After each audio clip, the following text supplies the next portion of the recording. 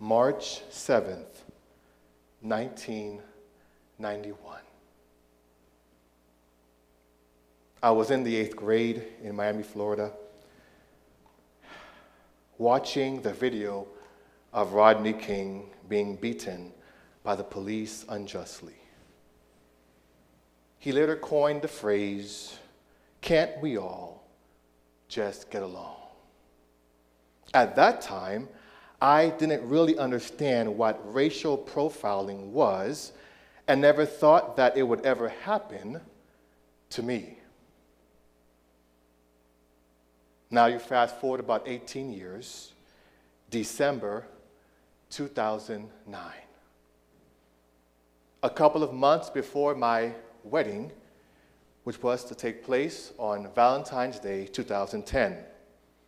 I was driving home from church with my sister, who was in town to rehearse her special music for my upcoming wedding, when we saw a police car following us. At first, I thought nothing of it.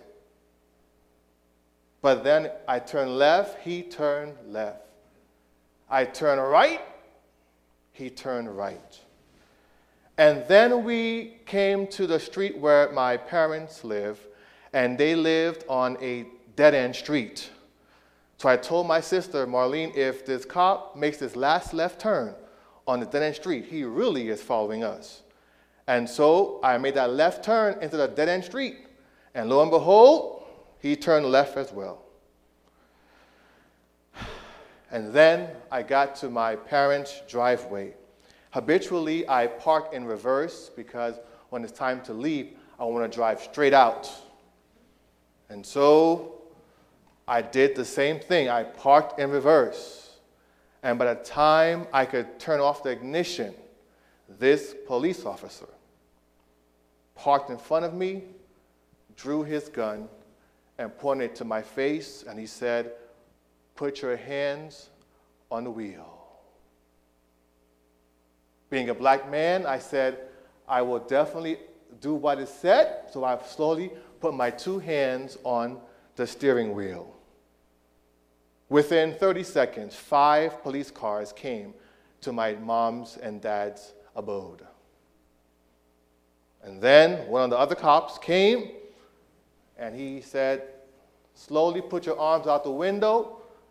And then he began to take me out the car, and he put handcuffs on me, and he put them so tight, and then he was putting his forearm on my back up against my own car, and I could hear my sister shouting to the cops, "He's a pastor, my brother is a pastor." I could hear the fear in her voice as she was saying that. And so now how my body now was being thrust against the car with my two hands in handcuffs, tight as can be, and the cop's forearm on my back. All I could say to the cop was, "I'm on your side. I'm on your side." He didn't care. He just did what he had to do. And after about 2 minutes, which felt like an eternity, the first cop who initially came, I guess the headquarters was talking to him through his little speaker thing he has on his shoulder, and they said, "You have the wrong guy." So he told all the other cops, "Hey, we got the wrong guy." So the cop who put handcuffs on me, took him off. No apologies were said to me. And I looked at them, and they went back into their cars, and the main cop said to me, "The reason why I pulled my gun on you, I thought you were trying to escape." And I tell you, this is what happened to me. And I just was thankful that nothing worse happened. 2 months away from my wedding, it was Christmas season, and it could have been my death in my mom and dad's driveway.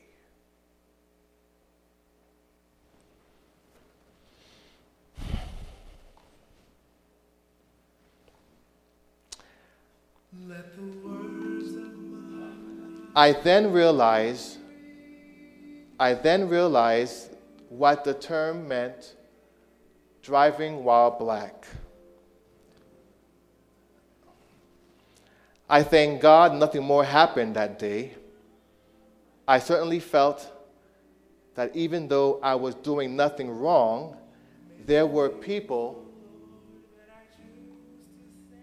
Please hold that music. Please hold the music. Please hold the music.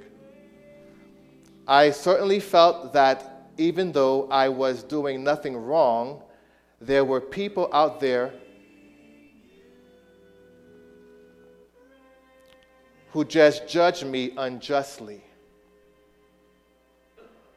Likewise, there was a man named Daniel who was a man of God doing what he normally did. However, there were some people who judged him unjustly and ultimately caused him to spend a night in the den. At this moment in time, I ask you to please pause for a word of prayer and song.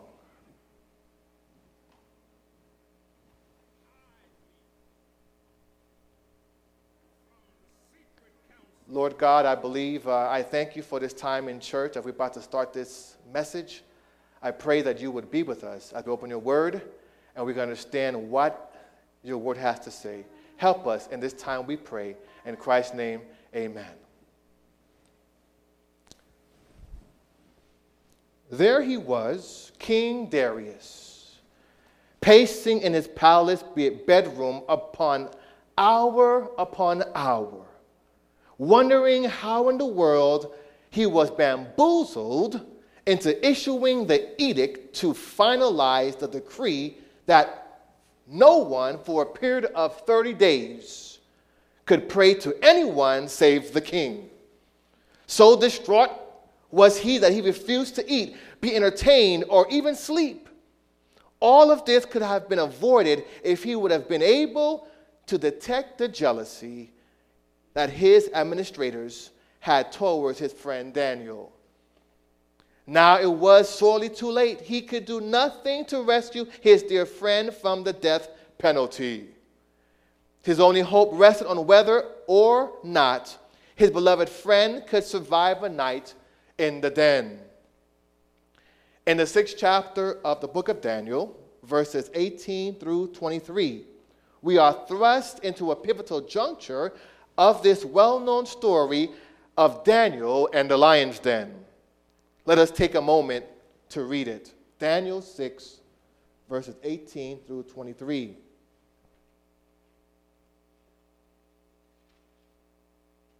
I will read in your hearing. Now the king went to his palace and spent the night fasting, and no musicians were brought before him.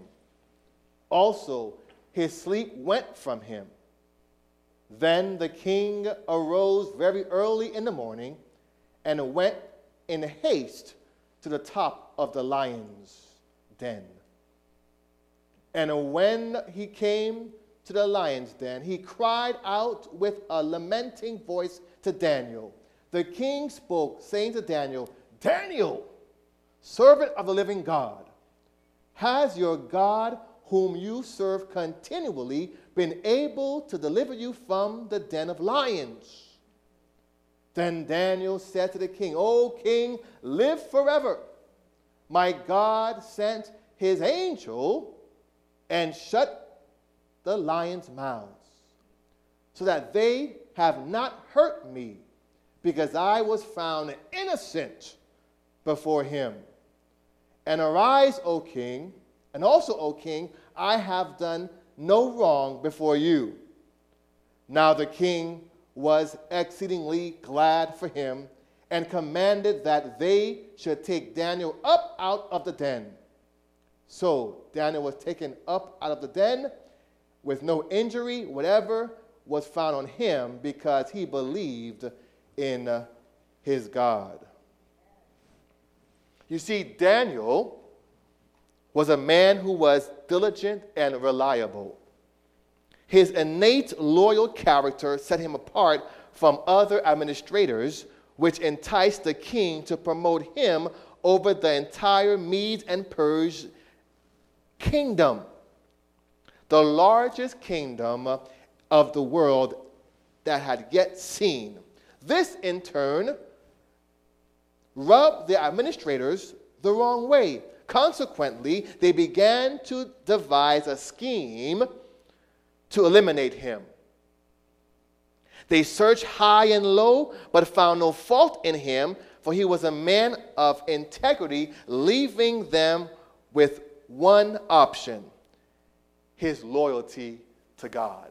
So you see, you have some people here who are jealous, who are envious of one person, and they try to find out in that person's life what is something we can expose. Is he really who he say he is? Is she really who she says she is? Or is it just a joke? So they watched him in his life, and they could find nothing wrong with him except he always prayed to his God. So they got into their little cahoots in a little circle somewhere and said, let's pray on that. P-R-E-Y. Let's pray on that. They got into their circle and said, let's make a rule. Let's butter up the king and say, hey, king, you are so awesome. No one should pray to anybody but to you. You are so awesome. For 30 days, just 1 month. And if someone does pray to somebody else, they should be executed. So they went to the king and had a nice way to butter him up. And he was filled with his own pride. He thought it was a good idea. He said, just press your signet on this parchment to make it official. And when he did that, that's a seal. And they knew, we got him. So now Daniel has to either not pray and go against his God, or go and pray and then suffer the consequences. Or pray in secret. But if you pray in secret, you're still messing with your God. Okay, so they went now to see if Daniel would still open his window and pray in his usual way. And he did. He did. And he said, aha, we got him. They ran to the king and told him, you're the guy who you put over us. He's the wrong guy. He went against your own will, king. You put this guy over us. Look at him. He's going against your own will, your own law. He must suffer the penalty. And now the king realized, I was tricked. I was bamboozled. I was hoodwinked. But the king could not go in reverse. So he said, here's the date that Daniel must now go to the lion's den. So the night of, he takes Daniel, he puts him in there, but when Daniel is in that den, he's in his palace. The Bible says he could not sleep. He was pacing in his palace. This is another point here. Money doesn't buy happiness. This guy's in his palace pacing. He's not happy. In his crazy palace, probably as big as this whole parking lot. Can't sleep. No music, no food, leave me alone. Pacing, hour upon hour, because he was bamboozled. Early the next morning, he rushed to that den. And he said, oh, Daniel, has the God that you put over me, was he able to save you? That's why he's really asking, did you make the right decision? That's the real question. Daniel, did you make the right decision to pick your God over me? Even though he liked Daniel.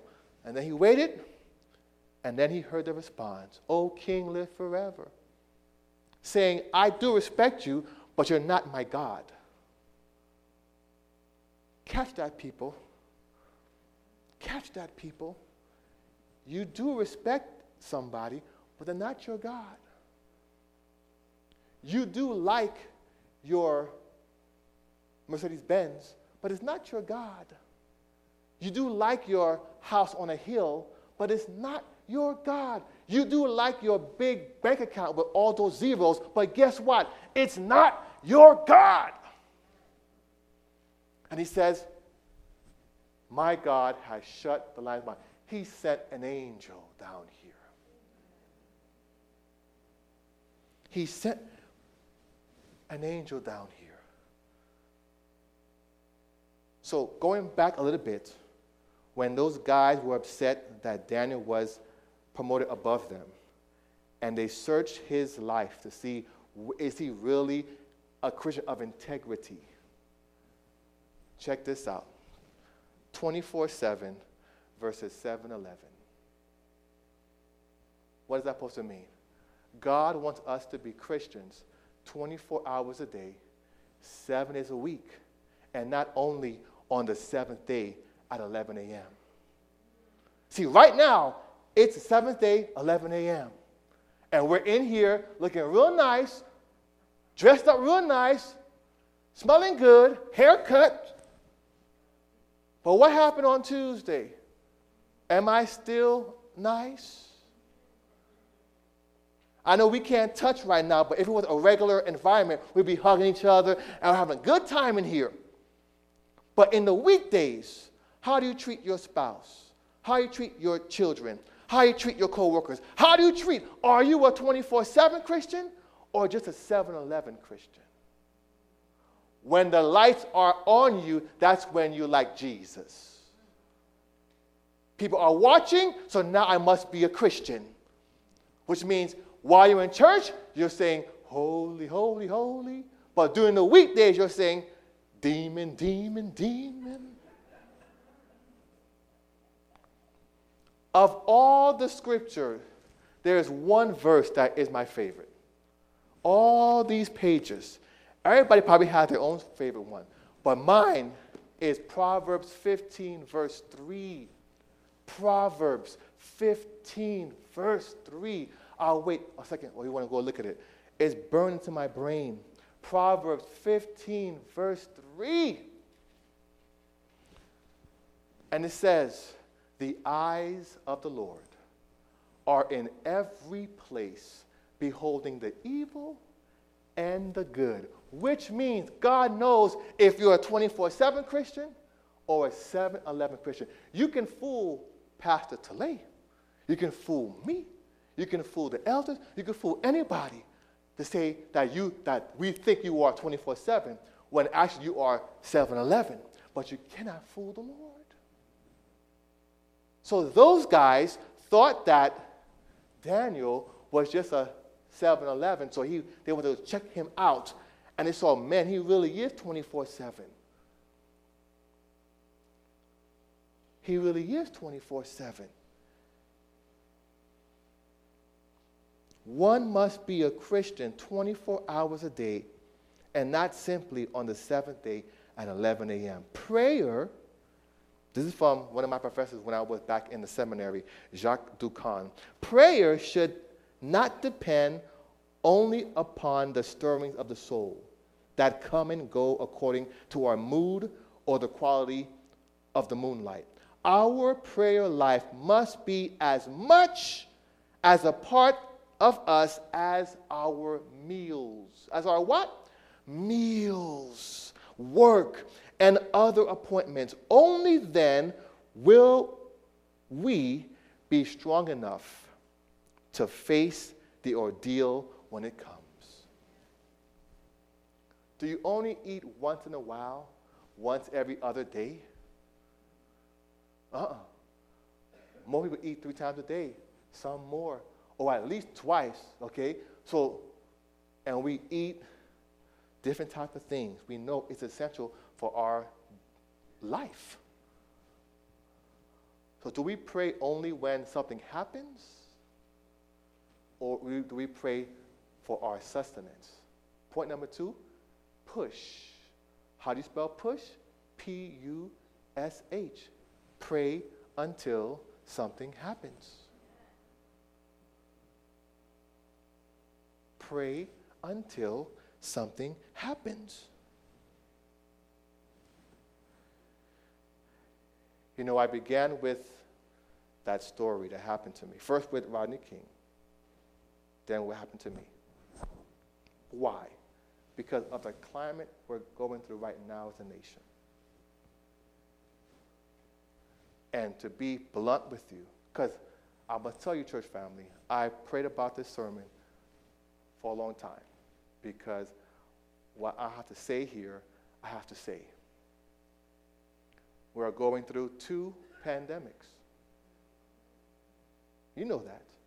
The one that makes you put on those masks called COVID-19, and the one that calls people to march in the streets called systemic racism, police brutality. Not only that, but how disproportionate black people get health care and get to buy a house and education. Your zip code determines your future. This is rough.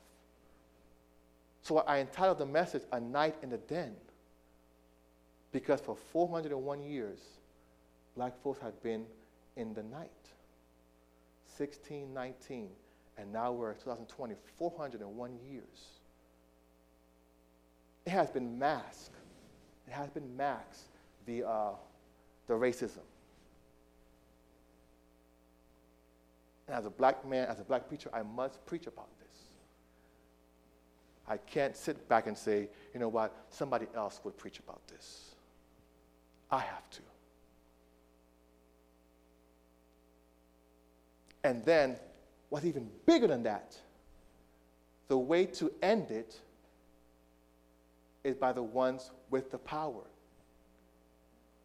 You can't ask you cannot ask a person who was enslaved to end the slavery.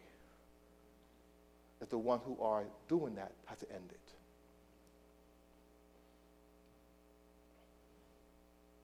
Daniel was a man of prayer. He did not pray just when he needed something, as if God to him was a genie in a bottle or some sort of Santa Claus. He had a habitual prayer life, which meant that he allowed God to communicate to him as well. Another book I read in the seminary, Rest in the Storm, by Kirk Byron Jones, he says this: prayer experienced as a mere monologue with God can be a form of avoiding God. We often end up talking ourselves out of God's presence. We can also dodge God under the guise of devotion by reading and singing, without leaving openings for stillness and silence. We may go from song to song, scripture to scripture, without ever taking time to absorb, to sit, to wait, to question, or even to doubt. What he's saying here is, your prayer life with God can't just be a monologue. You have to talk and then let God respond. Because if your prayer life is a monologue, you're actually avoiding God in your life. Could you imagine if I called somebody and they picked their phone up and I talked for a minute and I hung up? What am I doing? Avoiding their response.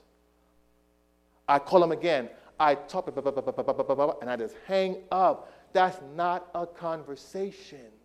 That's a monologue. To have a dialogue with me, I talk, and I stop, and they talk back, and we go back and forth. But what's the reason why some of us have a monologue prayer with God? What's the reason why? Could it be that we don't want to hear what God has to say to us? Could that be the reason? I don't know. Because some of us may pray that type of way to say, I have prayed to God. I checked that box. I'm a good Christian. I've prayed to God. But you haven't prayed. You dictated. If God wants to change you, let him talk to you. This is huge. In those times in our lives, when the going gets tough, we ought to push, even when the obstacles may seem insurmountable. Still in those times, we ought to push, pray until something happens. Because we can't use God as a genie in a bottle or Santa Claus. When we want something, that's when we go to him. And I've said this throughout my life. True Christianity is revealed in times of prosperity, not times of adversity. Because, of course, when you're going through adverse times, you will say, God, help me pay my rent. Lord, help me with my health. Lord, help me with my marriage. But what happens when you're healthy? You have a good job. Your marriage is going well. Are you still praying to God? That's the true test. Of course, when things are going bad, you will pray. Because then you say, Lord, help me, I'm in trouble. But what about when the things are going real good? Are you praying then? We have to think about this. A night in the den. For the entire night, King Darius had to push. He fasted and prayed on behalf of Daniel, aspiring that he would be able to survive a night in the den. At the break of dawn, he rushed to the mouth of the den to see if indeed his prayers had been answered and asked Daniel the question, has your God, whom you serve continuously, been able to rescue you from the lions? He waits for a response. Then Daniel answers and says, my God has sent his angel and shut the mouths of the lions. They have not hurt me, because I was found innocent in his sight. Filled with joy was Darius to hear the voice of Daniel. He immediately lifted him out of the den of lions and found that he had no wounds on him. My God was able to shut the lion's mouth. Could you imagine? Because when you are sentenced to go to the lion's den, they have to not feed the lions for a few days. Because they can't let anything be said. Because if you feed them, there's a slight chance that the lions might not eat the person because they've been fed. So you have to let them sit with no food for days. And they're walking around, rah, rah, they're hungry. And now you go in there, they'll just jump on you and tear you up. So they have to let those lions have no food. And God is saying, okay, king, you could not feed the lions, but I'm still in control of them. I'm still in control of them. So when they're putting Daniel in that lion's den, God probably said to those lions, relax, kitty, kitty. I'll take care of you in the morning. How in the world did they not eat Daniel? They're hungry. How in the world? Relax, kitty, kitty. I'll take care of you in the morning. And if you keep on reading in that chapter, you know what happened in the morning? When the king saw that Daniel was alive, he said, come on out. And he said, go get those guys who tricked me. And go get their families, wives and children. So it might have been like 15, 20 people. And then he said, all of you go inside. Bible says that when they went in there, the lions had mastered over there and crushed their bones. But you said, why would the king say, bring your wives and children? Because of one reason, retaliation. He can't let Daniel live his life looking like this. Where is the wife of those guys? Where's the son? It's those guys who were guilty. Let God fight your battles.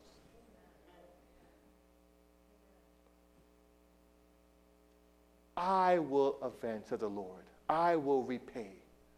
And when you let God take care of your battles, he does it the right way. He does it the right way. So I want to play on that word night. A night in the den. Daniel had to spend a night in the den, but God sent a night in the den. Daniel spent an N-I-G-H-T in the den, but God sent a K-N-I-G-H-T in the den. To say, lions, relax.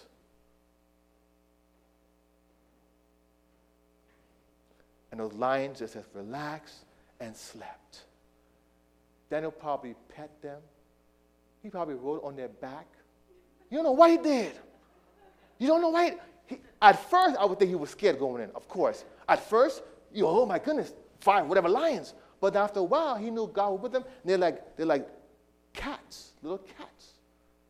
God can take care of your problem. The problem is when we try to do God's job, we tell God, we're God.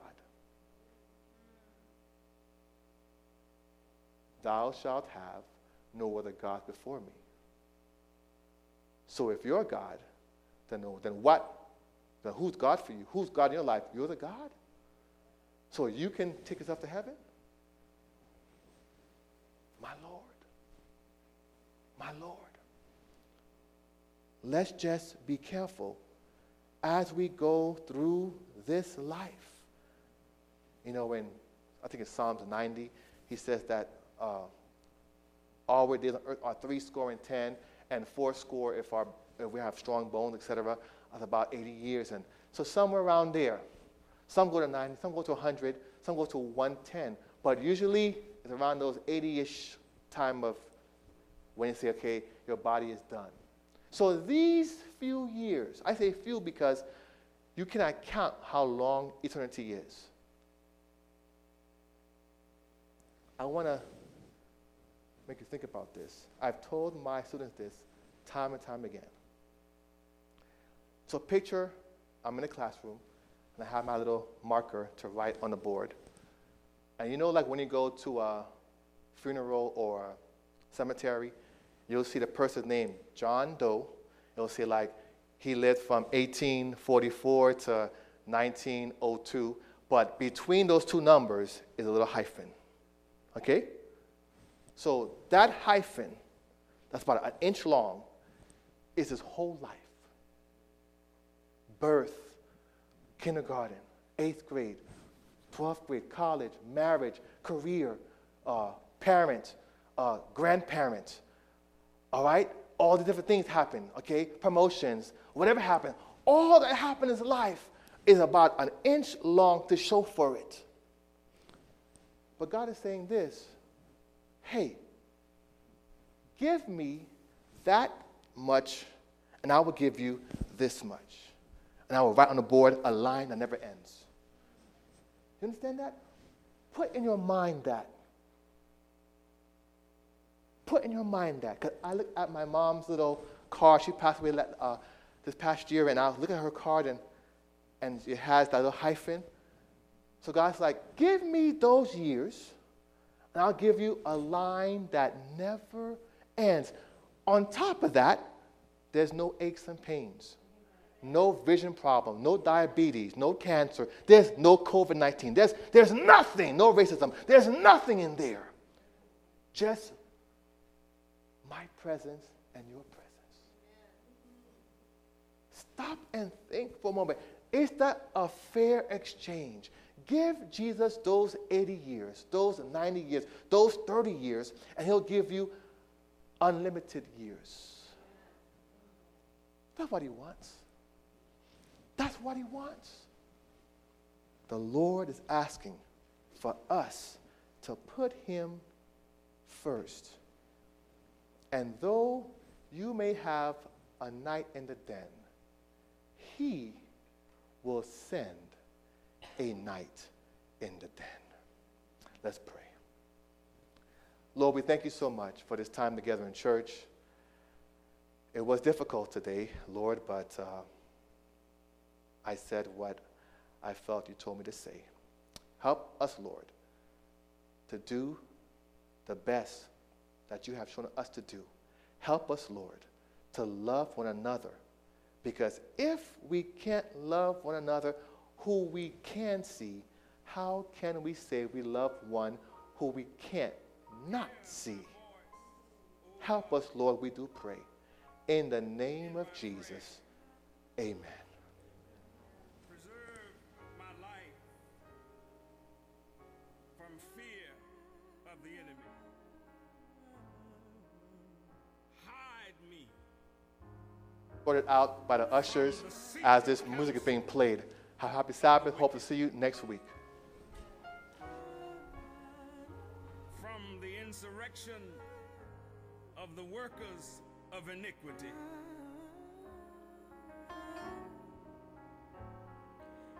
Hear my voice, O God, in my prayer, preserve my life from fear of the enemy.